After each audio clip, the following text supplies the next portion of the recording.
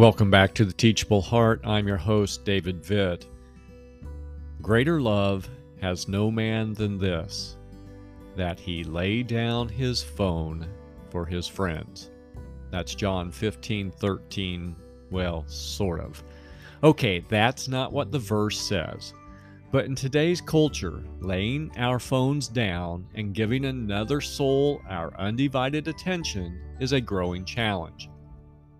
According to a 2021 study, the average person touches their phone. Are you ready for this?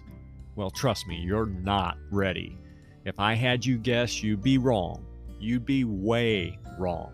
I was amazed. But according to researchers, the average person touches their phone 2,617 times every day.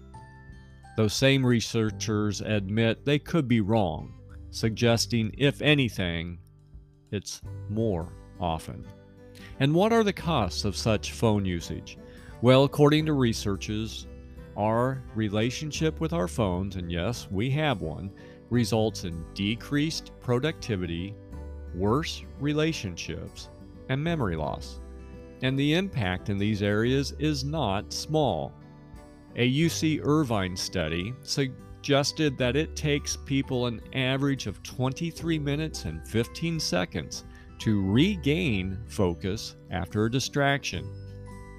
According to researchers at Virginia Tech, too much time on any device is, quote, detrimental to all relationships, end quote.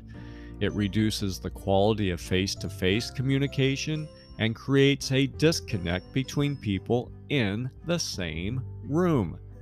Another study found that today's young adults spend 40% less time relating to their peers as previous generations.